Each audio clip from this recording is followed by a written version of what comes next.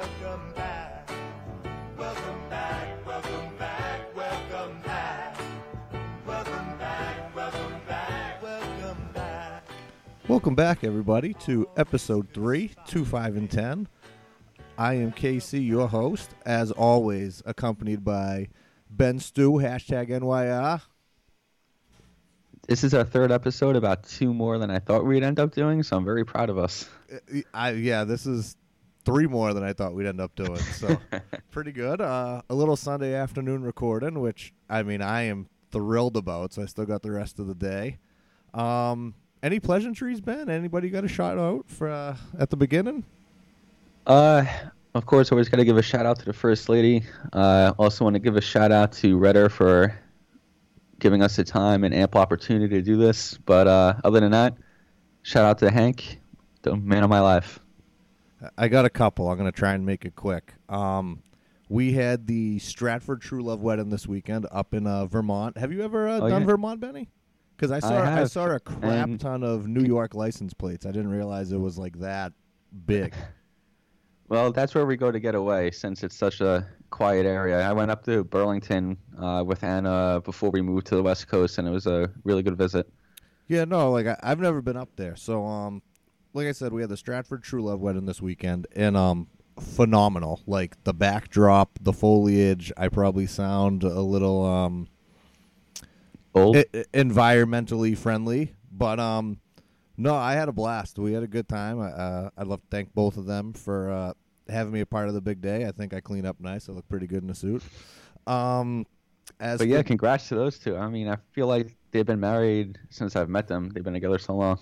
It feels that way. And I told Strat I'd have to give him a little speech here because I think he thought I was, I don't want to say a flight risk with the microphone if I got it, but there may or may not have been a few beverages involved, so I think he was probably like, why don't you just do it on the pod so it's better so you don't give, like, my grandmother a heart attack or something. So yeah, but aren't you a few beverages deep now on a podcast, too? This is carryover from last night. The only beverages I have today are Gatorade, so, thank you for the recovery, Stratford and True Love.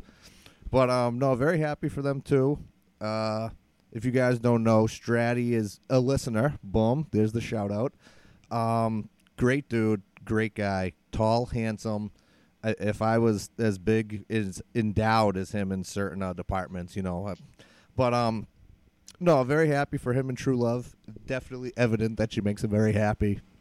As a friend, that's all I care about. As long as he's happy and they're doing good. And also, too, we're going to throw this out there. She's a pediatrician, and her last name is True Love. Like, that's who my kids are seeing. Like, there's no question. Like, the kids are sick, Dr. True Love. That's it. Like, thing over. Also, big shout out to Stratty, too. I remember when SLC was in the back of the normal pickup, not even the dump body, and the big fleet and everything you got now. Just really hard work, a really good guy. So, shout out to him. Appreciate all you do. For me saying all this about you, you probably got to take me to the 99 on a Thursday night soon. But I hope you guys enjoy the honeymoon. Another show. Where are they headed? They're going to Bermuda, and I've been to Bermuda. I love Bermuda. I've been there like 3 times, so they're definitely going to enjoy that. Just remember, they're on the left-hand side of the road, so it's going to be, don't rent the mopeds. Don't rent the mopeds. For making all that possible, big shout-out to Big Kev. He had the animals all weekend. They're intact. We got back like an hour ago. Both of them are good. Kev risked it too, which was crazy. Brought them out to Canopy Lake. Whoa. And no, Cam had a blast. I was dying. Cam's really smart. Like, he picks up on some things. He sees someone walk by with a soft serve, so he turns to Kevin. He's like, "Hey, I'm really hot. I need I need an ice cream to cool down. Mind you, the high was 50 yesterday." So, played Big Kev like a fiddle, but good for Big Kev containing them. They're both healthy. They're both here. We're happy. So yeah, but how's he doing? He seemed the kids slept through the night for him. They won't do it for us. So he made Grandpa out all right. gets a special treatment. Yeah, I don't know what he fiddled there to make it work, but yeah, they were through the night, so he had a good couple of days. So yeah, much appreciation, Big Kev, for taking them for us. And I have one last shout out to one of our listeners, one of my coworkers, the Corporal, got a new job. Thursday was his last day with us. Really good dude, American hero, legit. He did a couple of tours in Iraq. All around great guy. Wish him the best. All the best for you and the missus.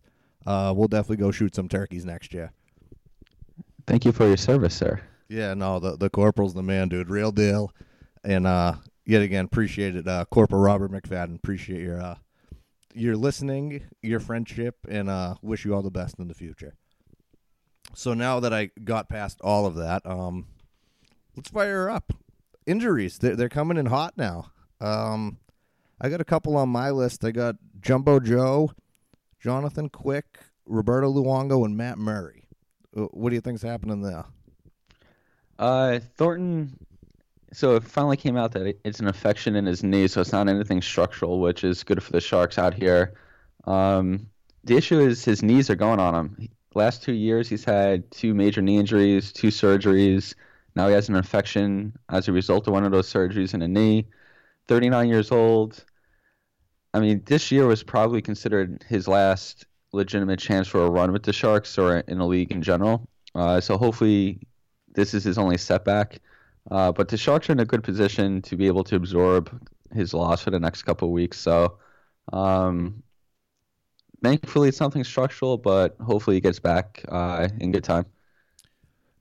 I'm thinking another thing. When they first came out with it, they said it was just swelling in the knee, kind of precautionary. They didn't want to send him on the 5-game road trip out east. Do you think this is kind of a rest method for them to just kind of keep him healthy? Don't really have to send him on long road trips, kind of keep him in conference, keeps him fresh for an actual chance at them of winning the Stanley Cup? Because I think he's a vital part of what they're doing, where they want to go. And if someone shuts down Carlson and Burns, which is going to be tough, that offense is going to have to be firing, and you're going to need the big fella to be there, be healthy, and not the youngest anymore. A lot of miles on those tires. Yeah, the big facilitator. That's actually a really good point. I never thought of it that way. If that's the case, we'll find out the next time they go on the Southern road trip. That's actually not a bad idea for someone with his injury history recently, and you want him healthy for the playoffs and the deep playoff run that the Sharks are probably going to go on. I don't know how the league would feel about that, though. I know that NBA used to do that all the time, where they would rest players, especially the Spurs, and the league got upset with that for the people that were attending the games and the TV rights. So I'm curious to see if that happens again, if Daly or Bettman get involved and say, like, you can't do that. If he's healthy, he's got to play. You can't manipulate IR that way. I'm just saying on the other end, I mean, everyone knows there's been an issue with his legs. I mean, the past 2 years, it's been an ACL and MCL. He's definitely gotten them done. And like you said, now if it is the infection, if that's what they're calling it, then, you never know how long an infection lasts. Yeah, 2 months. Yeah, exactly. We'll find out, because if he's on antibiotics starting, I think, like 5 days ago, and usually like the course is at most 21 days, I think. So if he's not back within like 3.5 weeks, then we know something's up. Strictly recommendation, that's all. Speaking of Jumbo Joe, since we're on the topic, have you still recovered from his trade? You know what I haven't recovered from about the trade was the return we got for it. Marco Sturm ended up being the best part of that trade. He was here for a while, not notorious, not a Hall of Famer. I mean, he was just a good player, and with the team that we had then, he kind of filled the role. He did good. The other people we got back, Wayne Primo, Brad Stewart, like, come on. Harry Sinden and Mike O'Connell, like, they should have been fired years and years before any of this happened, and that definitely should have been the icing on the cake. But yeah, the wrong Primo. Yeah, well, was there ever a right Primo? But shout out though. Speaking of Jumbo, Matt Barnaby, Eric Lindros, that brawl we had at TD Garden with you guys. Lindros breaking Joe's jaw with that one punch. Oh, dude, only highlight of the year for the Rangers that year. He landed that right, and it was like, oh, like you just knew Joe was in pain, just dropped, and it's like, wow. Enjoy your Jello. Well, yeah, it was like, I didn't know Lindros would actually hit anybody. That was the crazy part. It was like, wow, he crushed him. Yeah. But next, what we got up is Luongo, another oldie but goodie who's been suffering through some injury-prone years. Sprained MCL, out 2 to 4 weeks. 35 years old. 37, I think. What are your thoughts on Luongo missing time again? I feel bad for him because I think he's kind of rejuvenated his career a little bit down there. He's been a decent goalie for him. I think the only wild card here is Reimer. Like, he comes in and he used to be the starter in Toronto. Like, he can definitely take the workload. It's just you just don't know what you're getting out of him, which can make it risky for Florida. And I mean, if he misses a month right now off the get-go, that brings you right into that Thanksgiving playoff time. So you need him to be able to be there and stop pucks for you, and you hope he can do it. And if he comes in, he does a good job. You don't have to rush Luongo back. But if he comes in and it's ugly, then, Roberto, let's go. Get in. Yeah, I mean, the initial diagnosis is 2 to 4 weeks. Luongo will be out. You never know with knee injuries, special ligaments, and someone his age. Like you said, he played 35 games last year, 40 the year before that, and he was a workhorse before the last couple of years. So you can see the wheels kind of coming off. The Panthers have a chance to be really good. If they were in any other division, they'd probably be favorited, or at least number one contender to finish tops in their division, but they're stuck with Tampa, Toronto, and Boston.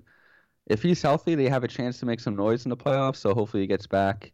I just don't think Reimer would cut it long haul. So you're kind of pushing it if you go any longer than him as your number one for the 4 or 5 weeks. So for Florida's sake, if Luongo gets back healthy, that'll be a big boost. Yeah, another, we'll get away from the olders and go to the youngers. But Jonathan Quick being out, that is a huge hit to L.A. because I didn't think they were really going to go anywhere this year anyways. But without him, they only go as far as he takes them. I think Quickie, who would you say is the best goalie in the league? I think Quickie has to be in the conversation every time. I mean, granted, last year and obviously this year, starting off with the injuries, but a healthy Jonathan Quick, man, I think he's probably the best goalie in the NHL. Before I give my neutral opinion on the best goalie in the league, I just want to start off as a Ranger fan and say, fuck Jonathan Quick.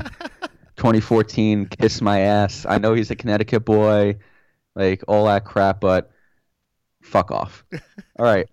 So, unbiased opinion, he's definitely up there when he's healthy. I think he's a better playoff performer. He's been great for Team USA. Right now, it's probably say Vasilevsky's my pick for top goalie in the league, but healthy, I would say Quick's top 5, definitely. At least top 10. Yeah, there's no question on that. I don't care who you are. You're not arguing with us because we won't even let you on this fucking pod. Is there a timetable? All I heard for Quick was it was a lower body injury, which I can't stand with the NHL that they have upper body, lower body, and that's all that needs to be reported. But I have heard no specifics about the actual injury or his timetable. No, nothing. And Matt Murray was the same way. Granted, they called his a concussion.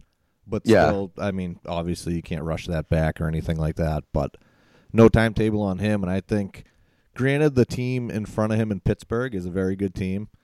But at the same time, you do need some sort of goaltending because that defense is kind of a little at risk. I think they're kind of like Toronto. They're a little top-heavy where the forwards are kind of all class, all world, all star. I don't know what you want to call it. But there's definitely some holes in the defense. So could be tough for them too. I know in LA they're going to go with the kid Campbell, who played well last year. Small sample size, but he did play well. If Quick's out long term, that's already supposed to be a tight packed division. So if he's out long term, I can see the Kings kind of just falling into the bottom tier of that division. Who's stepping up for Pittsburgh in Murray's absence? Jesus Christ, I don't even know. Is it Zakhoff again? Jeff Glass? Who the hell is Brian Johnson coming out of retirement? I don't know. Clearly, my lackluster planning here. But no, I have no idea who they even have stepping in there. I mean, Zakhoff, when he was in Manchester in the AHL, I didn't think he was a bad goalie, but I don't think he's a starter in the NHL by any means. So yeah. Let's see. Oh, Jesus, I don't even know. Tristan Jarry and Casey DeSmith. Well, yeah, Pittsburgh's kind of fucked there. Yeah, good luck. I mean, when they shipped out Flower, and obviously, they had to for the cap things and all that, I understood it, and Murray then brought him to back-to-back cups. Mm-hmm. But now to have him there and then no one just in case for something like this, that's a little scary to me. Yeah, I mean, if you're a team that's supposed to be or is a Stanley Cup contender, you got to have the depth on D and the depth in goal, and they don't have that right now. Away from injuries, top of the Eastern Conference, Carolina Hurricanes, 4-0-1. I mean, a lot of people picked them in preseason to be a playoff team and come out after years of rebuilding with the young talent and that Dougie Hamilton trade to make some noise this year, at least contend for a playoff spot. It's only 5 games, but Brind'Amour seems to have gotten something out of the team that Peters wasn't able to. And he's actually the first coach in the long and storied history of the Carolina Hurricanes to get at least a point in the first 5 games of the year. So hats off to the old rugged Rod Brind'Amour. He can churn it in now. Let's go for the lottery pick, boys. We made history. Coach Jack Adams, coach of the year. No, I mean, I think for Jack Adams, granted, like I said, we're 4 games in, but Rod's been a player his whole life. Then he went right into assistant coaching, and now finally is ahead. I think he knows what players want, what players need. I think he's going to be a really good player coach on that end. Aside from them being 4-0-1, can we discuss their new post-game celebration? I saw it firsthand when they beat the Rangers at the Garden 8-5. It's not at the Garden in Carolina, but it's definitely, it's fun. They're having a good time. It's Carolina. You have to do something to get the fans back in a non-traditional market down there, even though they won a cup. I have no problem with it. No, dude, I think it's great to watch. I think it's a riot. I was waiting for when the first time it happened, it was kind of like, all right, and they did it again. So I'm like, oh, this is their go-to. I didn't know if they were going to switch it up and like start on the goal line, come out. You remember when you were like at Mites and you do like the Superman dive across the blue line? Yep. I was thinking something like that. So, but. Yeah. So for those who don't know, at least this is how they've been handling it to start the year. They kind of start as a team. They lift their sticks to the fans to like. Celebrate a win, and then they kind of do like the Minnesota Vikings skull chant for a little bit with the crowd, and then they just haul ass from center ice to the end board glass, jump into the glass, and then they haul ass to the other end of the rink. It gets the fans going. It's fun. I'm used to New York sports where everything's buttoned up and everything's got to look prim and proper, so it's actually pretty fun to watch, even though it usually means that the Rangers lost to the Hurricanes. But just to touch on their start, Jordan Staal coming to his own this year. I know it's 5 games, on pace for 66 goals. Michael Furland, he never topped 200 shots on goal in his career with Calgary. He's on pace for over 275 at this point. And Sebastian Aho, man, dominating, 164-point pace. Yeah, I mean, came out of nowhere. I mean, I knew he had a decent year last year, but I didn't think he was going to be coming on strong like this. So, hey, I mean, at this point, do you ride the wave that the Hurricane leaves? That's what I would do. Again, like Svechnikov is starting off well. Their offense seems to be better than I anticipated. The D, everybody knows, is very deep and capable. It's still goaltending. Darling's out. He's injured. They have Curtis McElhinney, Peter Mrazek. Even when Darling comes back, Brind'Amour indicated it might be a 3-headed monster there, but depending on who the hot hand is. So we'll see the goaltending situation, how that works out. But Carolina's exciting. It's good to see them back a little bit down in, like I said, the non-traditional market. Speaking of kind of bouncing back, I know the record doesn't really show it at 2-2-1, but the Ottawa Senators, I think they're actually going to give people a run for their money. They played us on Columbus Day on Monday, and I believe the final was either 6-2 or 6-3. They didn't come out in the first period, but the next 2 periods they played pretty good. And then some of their kids are coming out and performing here. Thomas Chabot, the kid looks like he finally belongs. I know he was a big number 1 pick a couple of years ago. They were waiting for him to develop. It seems like he's kind of hit it in stride. Tierney from that trade looks like he's finally doing something. And then Ryan Dzingel scored his second goal when he was playing us the other day. Brady Tkachuk finally comes in healthy after missing the start with the groin, and he gets 2 goals in his first game. I think the record may not be there, but I think they could possibly be like Buffalo, where the kids are going to play a couple of years, and in a couple of years they're going to be a scary team to play against. Yeah, I mean, they definitely started off this year better than most thought they would. I wonder if what's playing into this. I know Guy Boucher is like a dead man walking in Ottawa until they probably bottom out this year. But I wonder if the mentality is nobody expects us to do anything. Everybody says that we have no talent in this locker room. Let's shove it up their ass.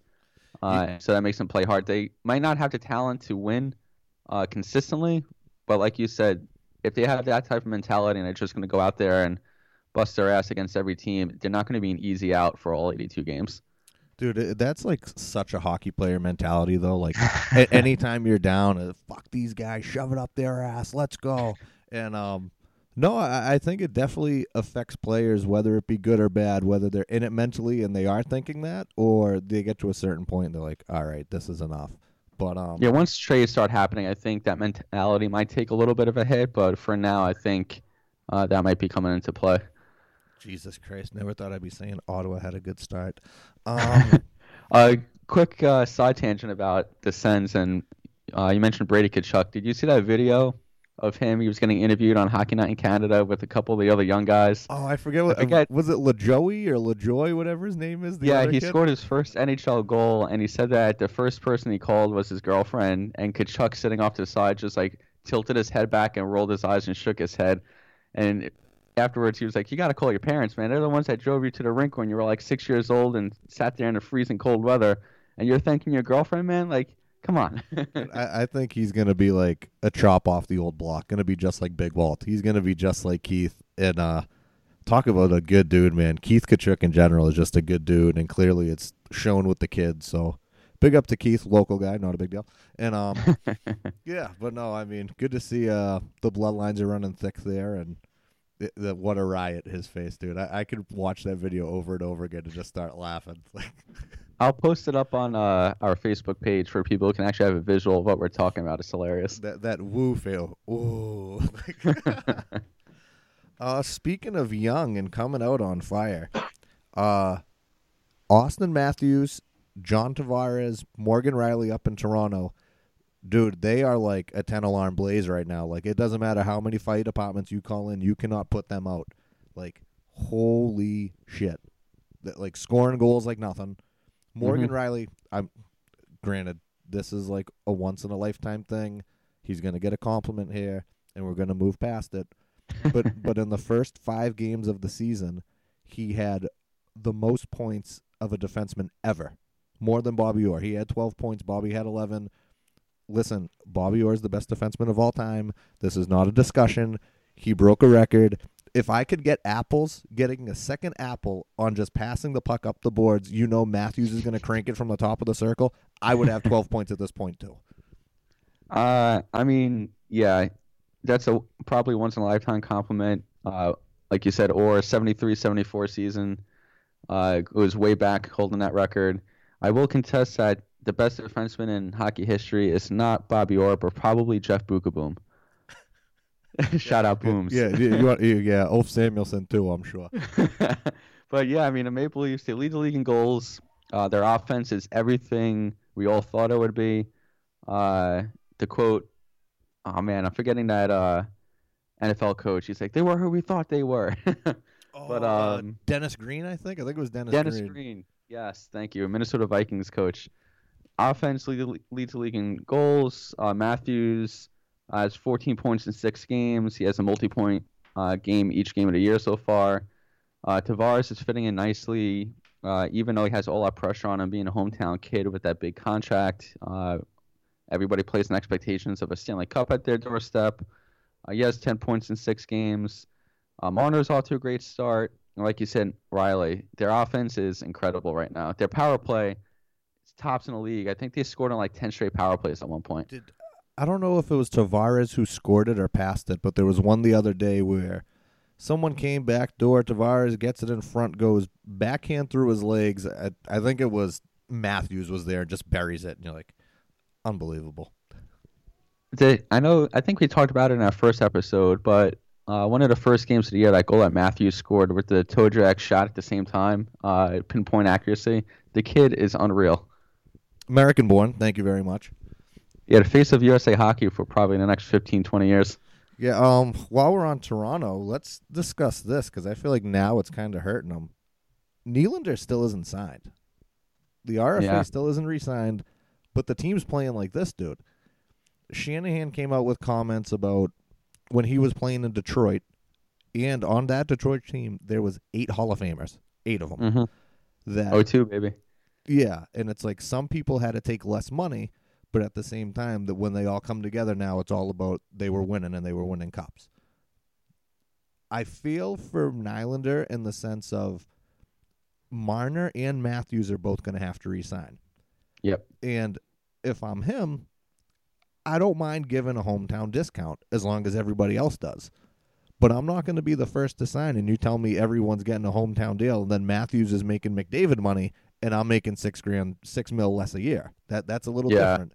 But at the same time, I mean, I don't know why he doesn't sign to like a David Pasternak deal. Mind you, that Pasternak deal, Pasta's had like 20 more goals than him in the past 2 years and something else. So Pasta should have got more. That's a fantastic value for the Bruins. Yeah, well, we'll talk about them next. But that Bergeron, Marchand, Pasternak line, $19 million, best line in hockey. But what are your thoughts on it, Benny? Like, do you sign if you're Nylander? Like, obviously now it's kind of hurting your own stock because the team's playing good. Like, do you think Toronto tries trading him or something? Because, I mean, they do need defense, and I think he could definitely bring them some return for sure. Just to start off, I need to call Shanahan out. Even though when he was on the Rangers, he was fantastic. Yeah, you had 8 Hall of Famers, and some guys took less money to play in Detroit, but there was no salary cap. Like, come on, man. Like, playing less in Detroit meant instead of getting paid $9 million, you got paid like $8 million. Like, it's okay. There was no cap. You could sign. That's why you had 8 Hall of Famers on your roster, because there was no cap. So it's a different setup now, running a team and negotiating with Nylander. If, to be honest, like, he's not going to get an offer sheet. That would have happened already. His rights belong to Toronto. I give credit to them for holding fast in their negotiations, especially with like a rookie GM. The thing is, they want cost certainty because they know they have to sign Marner, they have to sign Matthews, and those two, Matthews is not giving a discount. Matthews is not going to sign for anything less than probably $12 million a year. Marner, they might try and negotiate a little bit of a hometown discount there to save some cash to show up the defense. Yeah, but even then, he would still be 7 or 8. Yeah, he's probably like $7.5, $8 million a year, and that's at a discount. So if Nylander is holding out because he doesn't want to be the only guy taking a discount, he's not going to be in Toronto very long. I know on The Athletic they actually had a article where they polled agents, players, and GMs from around the league and asked them what a fair deal for Nylander is. And they said a long-term deal, 6 years, $6.5 to $6.75 million a year. If Matthew signs for 12, like you said, that's half of what his line mate's getting. I don't know if that plays into it at all. I hope not. That's not really the NHL or hockey player like MO to care that much about how much your teammate is making. But the other thing is, you asked me what I would do. If I'm Nylander, I'm signing a 2-year bridge deal. I don't care because Toronto's looking at it where the less term means the less money. So if he signs a 2-year bridge deal, he's probably looking at like $5 million a year. I'll take that gladly. Give me the $5 million each year, guaranteed. I'll bust my ass. I'll be on a line with Matthews. I'll be one of the best young talents in the league. And then in 2 years, Toronto will have to pony up with trading, and then I'll get my big money. Yeah, he'll be getting paid. But the only thing is this, too, and I'll probably get yelled at by certain people. That's fine, too. Do you think it's different because he's a Euro? And I mean that with, like, Euros want to be compensated very well. Their agents are kind of the same way. And maybe it's just because it's like you said, I think he's been offered 6.25, but he's holding out for, like, 6.75. Like, at that point, dude, over your deal, whatever it's going to be, $500K doesn't mean shit when you're making 6.25. Or just split the difference with the team. Sign for 6.5 and be over with it. Yeah, I don't know. That's just the weird part to me. I hope it's not having to do anything with him being European, Swedish. Shout out Michael Nylander. Well, didn't I his father just lock out a couple? Well, not lock out, but like sat out too a couple of times. So I wonder if the old man's kind of telling him too, like, no, make sure you get paid. Yeah, I wouldn't be surprised. Nylander was a tough negotiator with the Rangers as well as deal with them. I just don't need any hashtag Warriors coming after us now, Casey, because of that little comment about European hockey players. I like the. I can't handle that, man. No, Jesus Christ! Just take down the social media. We're not dealing with it. Now back to what we should be talking about. In 5 games between Patrice Bergeron, Brad Marchand, and David Pastrnak, 30 points. 5 games, 30 points. I think the only problem we're having is that our secondary scoring isn't really there. But at this point, if they can put up that many points in that little amount of time, I'm okay with it. Do you think it's a sustainable pace? I know all 3 guys are pretty prolific producers, but that's kind of a heavy pace to keep up for a full 82. No, I mean, I don't think the pace that they're on is they're able to do it because obviously some games you come in, you don't have it, or maybe only one of them scores or something like that. But that $19 million, man, for the 3 of them is a bargain.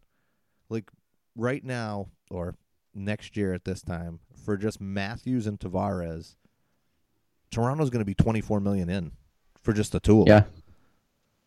So like just that alone, I think 3 players of that caliber. Granted, we drafted all of them. Yeah, we drafted all of them. This is all homegrown talent here. So I think that's a big thing. I don't think I can really blame or credit Sweeney and all that because, I mean, these guys were already here. But if you can draft and develop players to this caliber and then keep them together, I think that's huge for an organization. Well, that's why the Bruins have been contenders since they basically drafted Bergeron, because the cost certainty under the cap, they got team-friendly deals, and they draft and develop extremely well. You see, everybody thought the Bruins would fall off as Char was getting older, Krejci was getting a little bit older, things like that. But then you have DeBrusque come in and help out on offense. So I think they're the best overall line in hockey.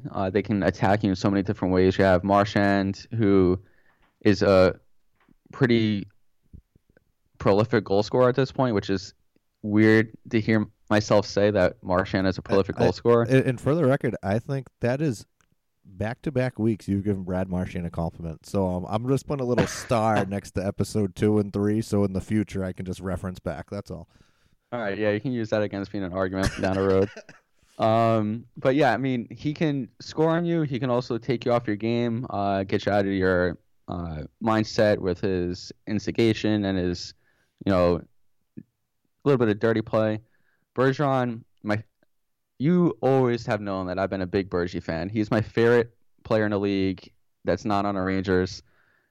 Overall, fantastic guy, best defensive forward in the league year in and year out consistently. His offensive game blossomed into a top-line center. Pastrnak is just the finisher on that line, the sniper. So they can attack you in so many different ways and can be used in all situations, which makes them, I think, like you said, the top line in hockey. There are some other lines that produce offensively or may have more finishers, but overall, if I'm the Bruins, I throw them out there as often as possible, and I don't even worry about any of the 3 zones. If anyone ever told me that they didn't like Patrice Bergeron, I would punch them in the face. Cause yeah, I mean, I wouldn't get it. He just does his job so well, keeps his head down. Yeah, and on top of it, it's they all say Bergie is a better human than he is a hockey player.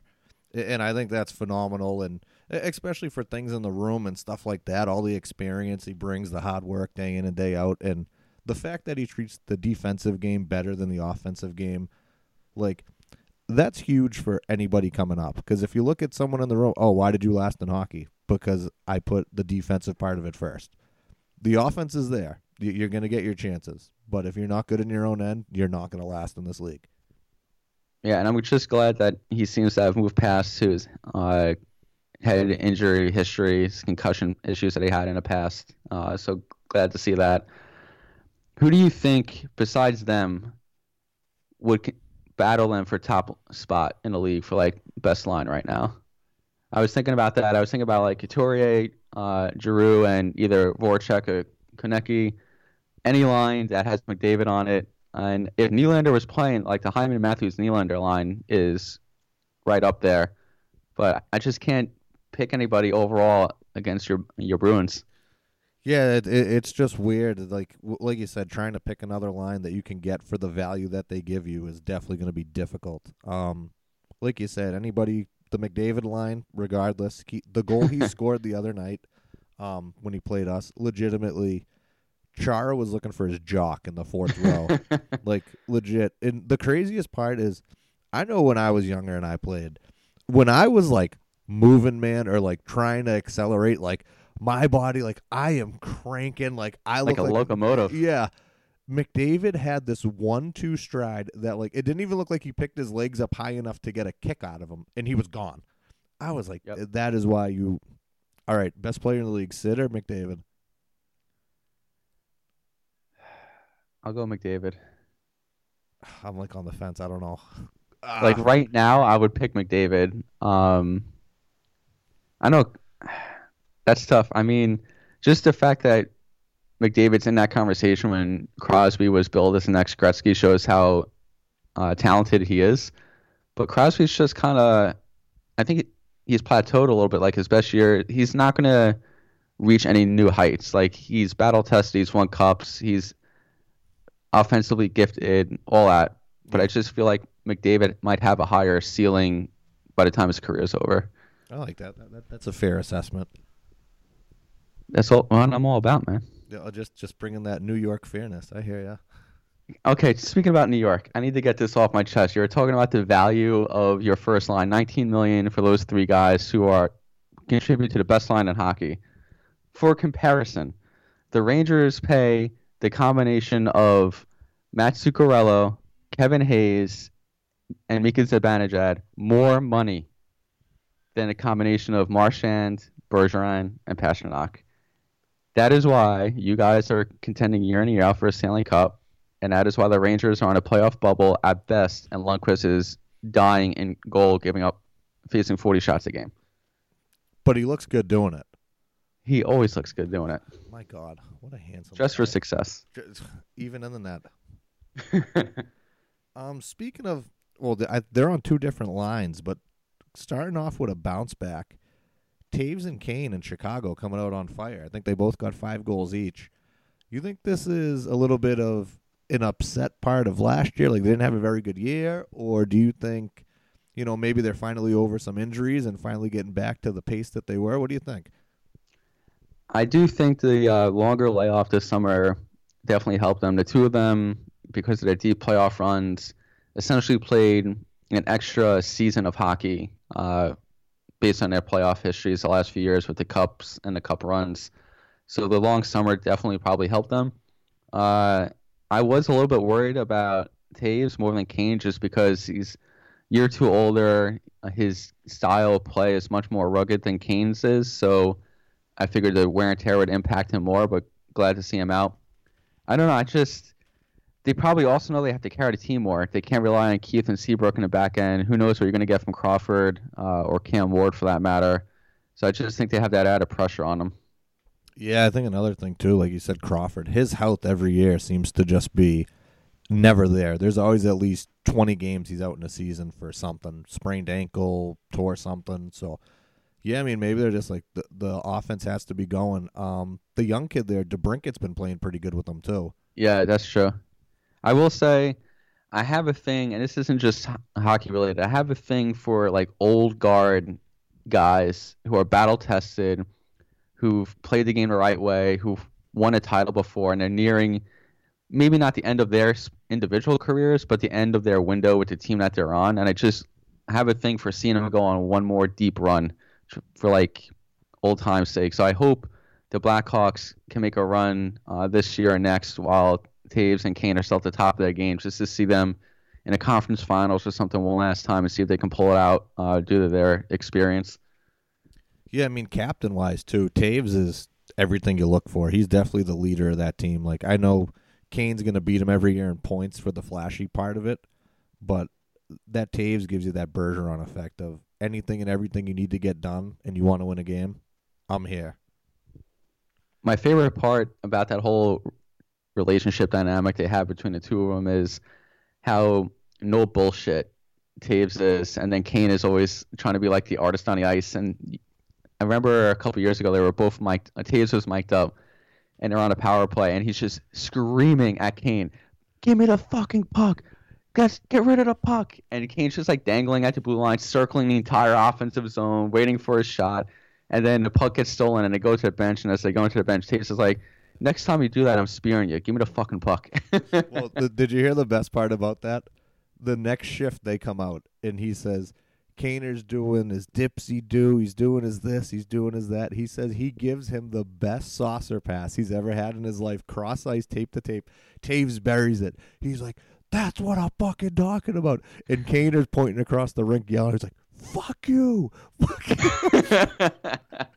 That's hockey, man. That's what you get when you play together that long. You get on each other's nerves, but you two are the best at it.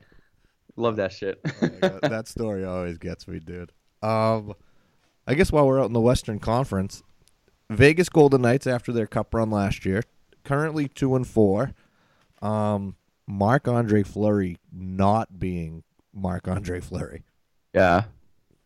Or do you think this is in the sense of why Pittsburgh got rid of him? Because he was kind of on that little downhill a little bit, and maybe last year was just a bounce back, new face, new place, felt good, and then maybe he wears in a little bit because, I mean, he's currently in 5 games, 2-3. Yeah. And what's goals? Goals against 880. Yeah. No, 3.08 save percentage, 880. I mean, that's part of the reason why Pittsburgh got rid of him and kept Murray, just because of the age difference and a decline that was going to happen. I don't think anybody, not even Vegas, probably expected Fleury to play as well as he did last year. The thing is, everybody was expecting a little bit of a come down to earth from the Knights this year. Their D is not nearly as passable as it was last year, which is probably hurting Fleury a little bit. Well, Schmidt being out that 20 or 25 games is killing him, too.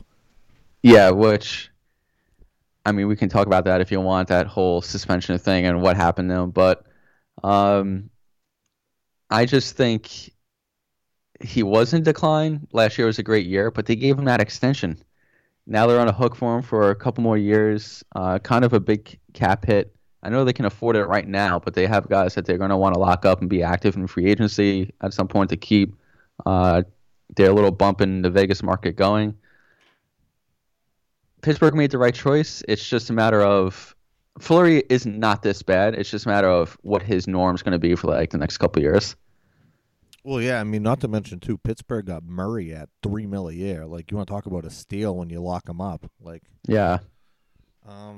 Yeah, I don't know. We'll see exactly what's going to happen there in Vegas because, I mean, from my experience here in Boston, I don't think you can rely on Malcolm Subban as being your backup. No. I mean, he shit the bed every game he played here. Granted, he's been better in Vegas because last year when Fleury was hurt, they kind of went through that little carousel of goalies because everyone was getting hurt. But I just don't think reliability-wise you can rely on Malcolm to be the guy behind them because if things go south and you start throwing him in there, I don't know what you're going to get. Yeah, and I mean, besides Schmidt being out, Stastny's out injured, which is a blow for their offense. I think James Neal is a bigger loss than they were anticipating. Even though on the ice, I'm not really a huge fan of how he plays the game, but he seems to have been a leader inside that locker room. So they lost that. That was a void to fill. So they'll probably bounce back. But, yeah, I think Fleury is the one that might impact the organization longer term based just on the extension that he signed. Yeah, because like you said, they're on the hook, so that's tough to it's hard to have somebody else pick up your bad groceries. We know with Tuukka Rask. So,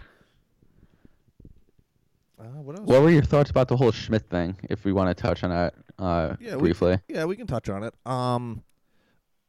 There was one thing I knew about guys in the room, and they always said you have to know 100% what you're putting into your body. Because there was one guy who had asthma, and he used a steroid inhaler, but no one felt remorse for him because you know what you're putting in your body. For the amount that they said basically the amount of banned substance they found in him was the equivalent of a grain of salt in an Olympic-sized swimming pool. Yeah. So for whatever that is, I don't think he was trying to hide anything. His statement on it was very firm that he didn't think he did anything. He was only taking substances that were given to him from the team. At this point, if I'm him, I just go straight to BioSteel and I use only BioSteel products because, well, no, I mean like they have the least amount of ingredients. Like most of the shit's natural. He's losing. It was $1 million. It was $1 million and change. So just off that alone, I mean, A, you're getting hit in the wallet for something you didn't even think you did, but B, for as minuscule as, like, is that how you say it? I don't even know. I just butchered that. But for as minimal as like what they found for a specimen, I don't know how they didn't test him again or like there was more to it because it just seemed like Vegas kind of took the suspension and off they went. Yeah, and I mean the thing that stood out to me was, like you said, his statement, how strongly he came out opposed to it, how he used specifics. Like he didn't just say, I'll be proven innocent, like the standard athlete jargon. He gave examples. His agent gave the exact measurements of what he tested positive for and how little it was. And I think that caught a lot of attention by the players around the league and got him a lot of credibility.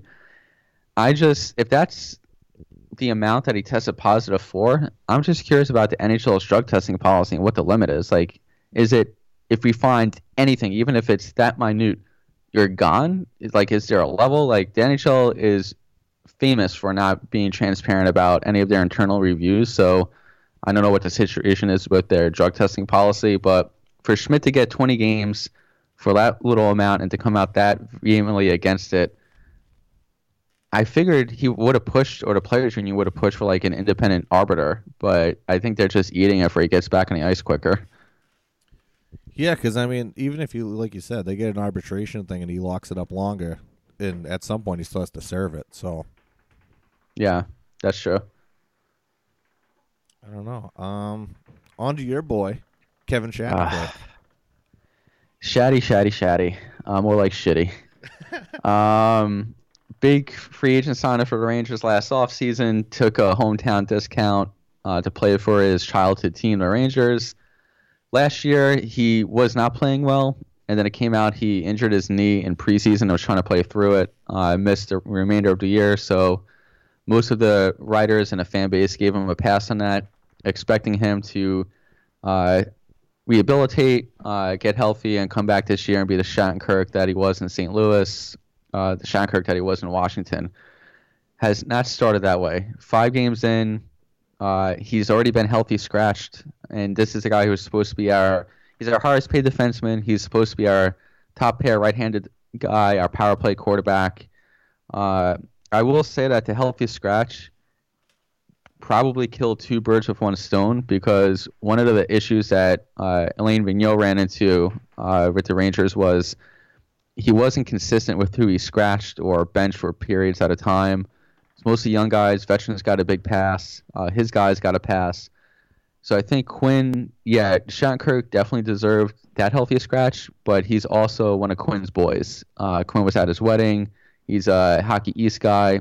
So I think benching him was able to allow him to get another defenseman into the lineup, but also sent a message to the locker room saying, your play will merit who gets ice time. There's no favorites. I don't care who you are.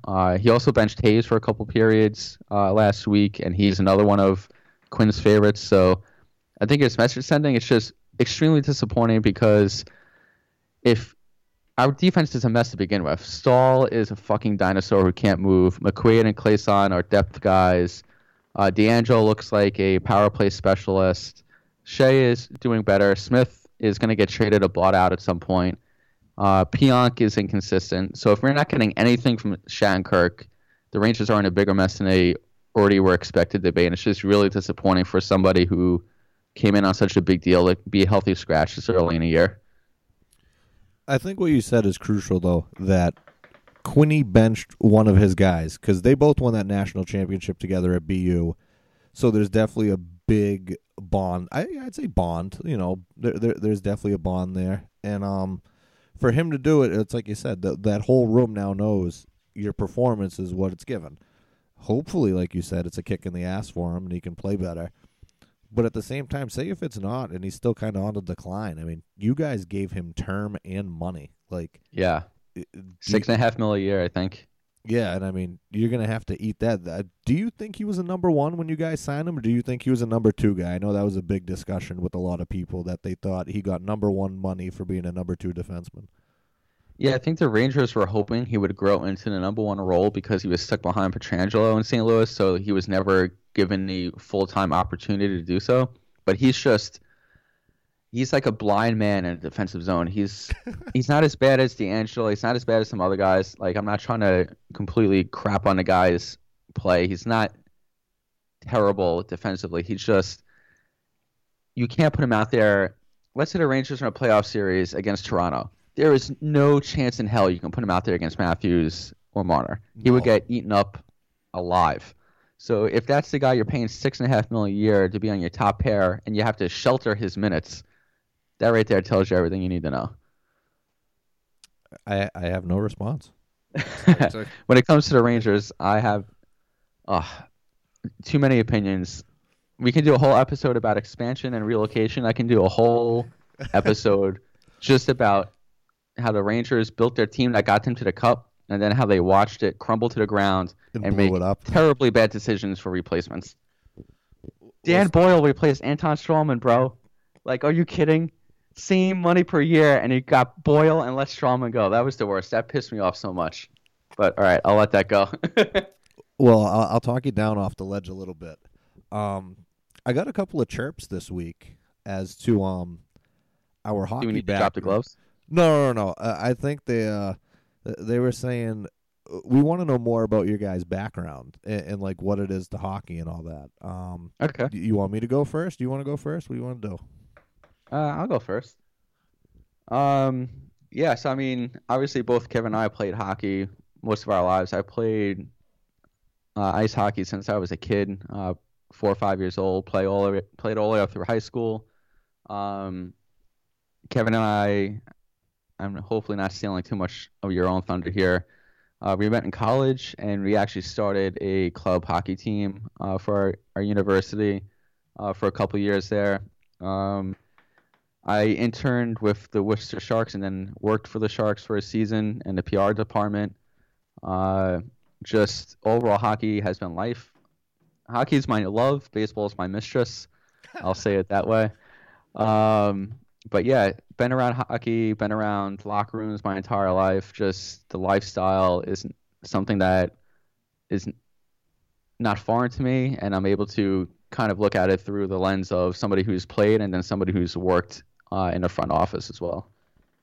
All right, I'll go on my background. Yeah, same thing as Benny. I grew up playing hockey, played forever, through high school. Me and Ben met in college, sports management majors. Big up, LaSalle.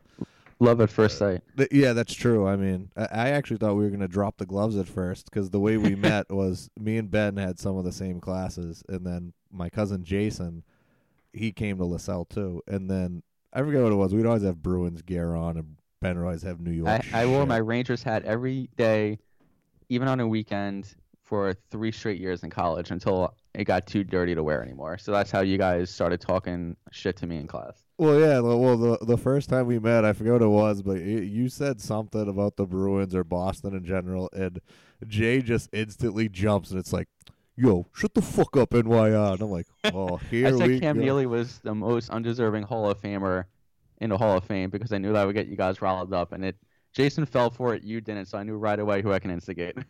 Yeah, you can get a rise out of it. It takes a few to really get me going. Like, hey, I'm gonna go take your girl out to dinner. You know how that goes.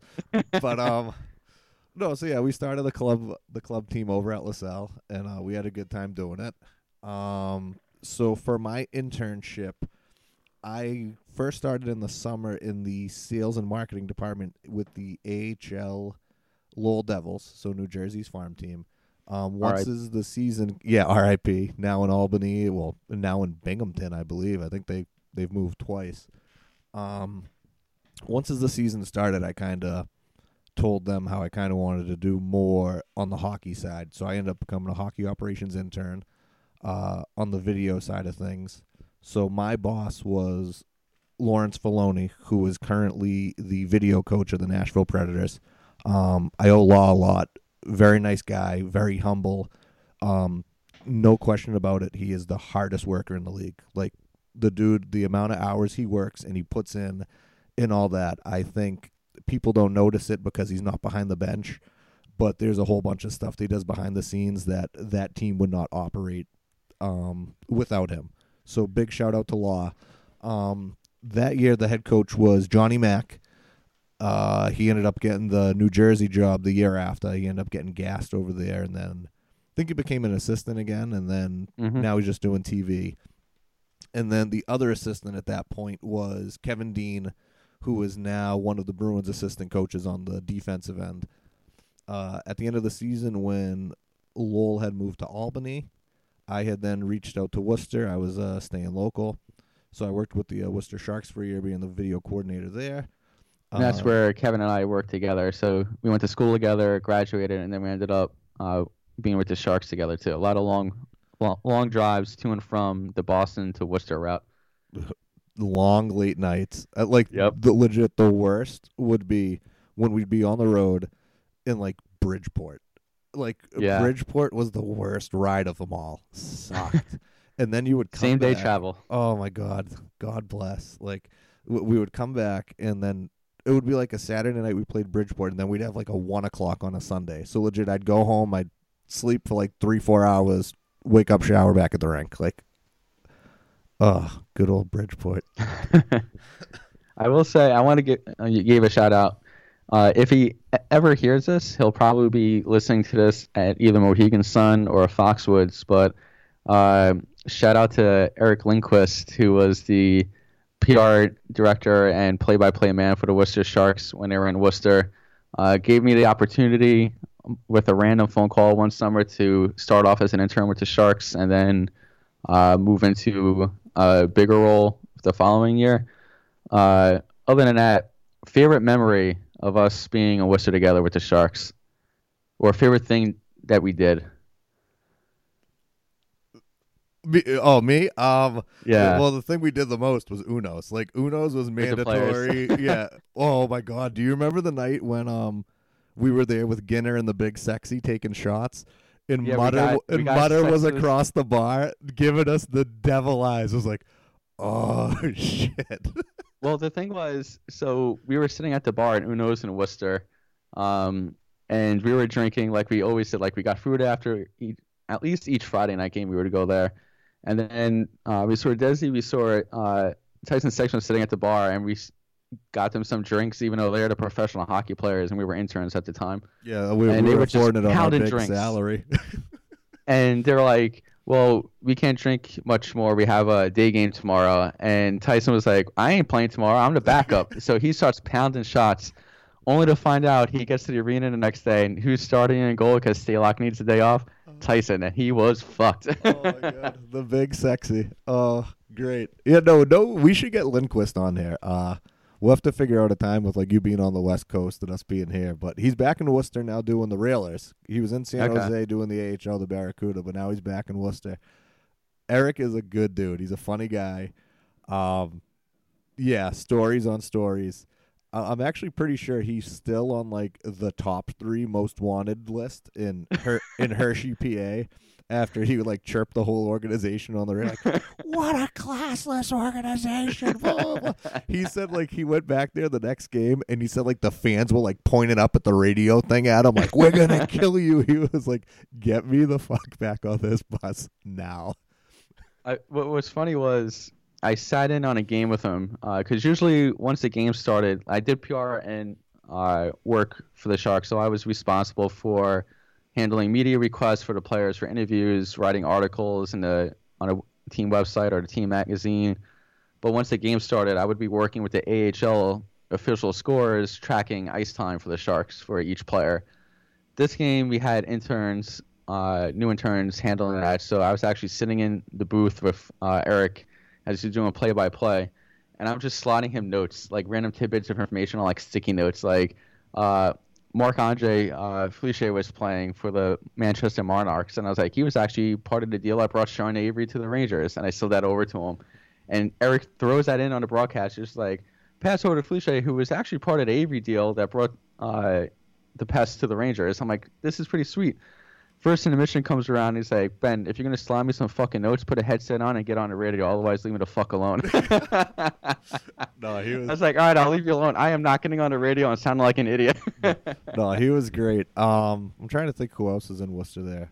Oh, big shout out to Cunny, the assistant coach, and then Roy, Yes. who most wins in AHL history. Two great guys to learn from. And I had a blast, man, that year with them. We had a lot of good times. My I favorite would part was love. after the game, you telling me if it was because I would come down to visit Kev, who was in the coach's office doing his video work, and if it was a loss or even if it was a win, Kev knew when to warn me to get the hell out of there. Not even just the office, like out of the tunnel, because he knows Roy or Connie was to come there and rip shit, and if they looked at me, they knew that I was in PR. I had no business being in their office. He'd be like, get the fuck out of here. No, I was always appreciative of Kev giving me a little heads up.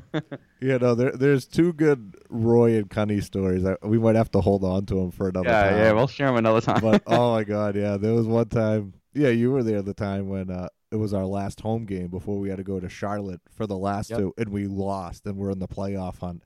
Yeah, and I just looked at you. I was like, dude, You wanna get go? out! Like, you do not want to be here right now. And oh man, it was great. And I barely made it past the tunnel where the players and the coaches come and make their right turn to go towards the locker room. And I was just past there, and Connie sees me and he goes, Ben, I'm glad you're fucking leaving. Oh my god, I love those guys, man. yeah. But yeah, the only thing I would say is it was fun having Chichu in town when he was signed that two-way deal with the Sharks, trying to make it back to the league. Yeah, and I mean, the best part about Chichu too was the person he was off the ice. Like, he was just a great guy, really humble. And it was great too that he brought all that NHL experience down with him. That might be a guy we might want to get on here. Have to do an Yeah. interview or something. Well, if we get him on, I don't think you were there with us, and maybe you should dedicate some portion of next week's episode to some of our Worcester or our personal hockey stories. But I actually ended up going to a quote-unquote, and I say that in heavy quotes for Worcester, a club with Chichu, Desi, Braun, and what was his name? He was the captain again. I can't believe I'm blanking on him. The captain again? Where? Over there? Moore. Oh, Mikey Moore, yeah. Yeah, Mike Moore. And we went out, and I was there, and everybody just assumed I was part of the team, like I was a player. Had a great time, but the funny part was the first lady was actually going to college in Worcester. That when we were working for the Sharks, we obviously didn't know each other, and that was the same place that her and her friends would go to on like the weekends too. So we might have been in the same place at the same time, and I was with like NHL players, AHL players, and she was just like some college girl. I'm like, I'm getting drunk. Do you think maybe that night she was doing a mock draft? She's like, I'll take him with a first-round pick. I mean, when you put me next to some of these guys with some gnarly ass scars and teeth, man, if I'm not the first pick, I might as well just pack up shop. That's it. But shout out again, Anna. That was not a mocking tone. I don't want to dig myself a hole here. Yeah, no, not do that. We got anything else on the docket for this week? I figured we can end it with some laughs. I hope everybody that's listening to our podcast knows who I'm going to talk about when I say his name. Gritty. Oh, The mascot from the Philadelphia Flyers, who legit turned looks out like to a be- Philly fan. Like he looks like a Philly fan. That's what I envisioned them looking like. when he first was announced, Twitter lost their shit about mocking the mascot, questioning who he is, being like, what the hell is this thing? He's actually turned out to be, and this is not an NHL promotion, it's the Flyers organization, but he's turned out to be one of the best marketing campaigns the league has seen since Joe Thornton was burning ice in that hotel room for players. It's just like us. But he's been on Conan. He's been all over the place, man. He's on social media everywhere. I actually sent Kevin a video. I'll post this to our Facebook page as well. of Gritty basically swooping down from the rafters And just wiggling it. Wiggling and it wiggling every it year. to Wrecking Ball, like dancing, like impersonating Miley Cyrus. It's incredible. I want to hate him because he's a Philly mascot. That he has nothing to do with like. How does that represent the Flyers? But I just love him, man. I can't hate him. I love this thing. Like I said, he just reminds me of one of their fans. Like the look, that awkward smile. Like he just reminds me of a Philly fan. That one works. lazy eye from getting punched in the head too many times at the vet. Yeah. Still at the Broad Street Bully. Still gets beat up on the way in and on the way out. A few too many Throwing wobbly batteries pops. at people. Nothing but the best in Philly, pal. But yeah, that's what I had on my end. I love Gritty, man. Well, Maybe we should get Gritty on. You know what? If we're not able to get Gritty, I will try and get the New Jersey Devil himself. I will try to get the New Let's Jersey do it. Devil on. He might have to defend Gritty for some of his actions, but mascots stick together, pal. I will. I haven't mentioned this to you before, so there is a possibility. I would put it at 70-30 that our holiday episode around a Christmas time might be a double in-person podcast. Holy shit! Wow, The dropping prodigal it down son like might that, be huh? returning to the East Coast, and more specifically, the Bean for a short visit. Not a big deal. Well, we will pencil that in on the calendar. We'll have the Black Sheep 2, 5, and 10 Christmas party. So it'll just be me and you, and yeah, that'll be all. That's all we need, Benny. That's perfect. I hope people actually listen to this because I don't listen to it after because I hate my voice just in general. So that's one less listener. So out of the two of us, it's I only hate one. listening to it because I hate my voice. I just listen and I ridicule myself. I'm like, why do you sound like that, you piece of shit? Oh my god, I'm there and I'm like, you don't even know anything about hockey. Stop talking. What? But yeah, we'll see. We'll finalize that hopefully. But if you do it double in person, we should have Red put on some like eyeshadow on us, make it look like we have some black and blues. I'll just have her beat me. It's fine. I'll go the alternative. I'll go for the real one. Well, keep that off the radio, man. We don't want to hear about that. Oh yeah, I gotta cut this at the end. But all right, everybody, we will catch you for episode 4 next week. Peace. Later. When a restless feeling keeps me up at night, falling on my knees is my new turning on the light. I keep my faith intact, make sure my prayers are said, 'cause I've learned that the monsters ain't the ones beneath the bed.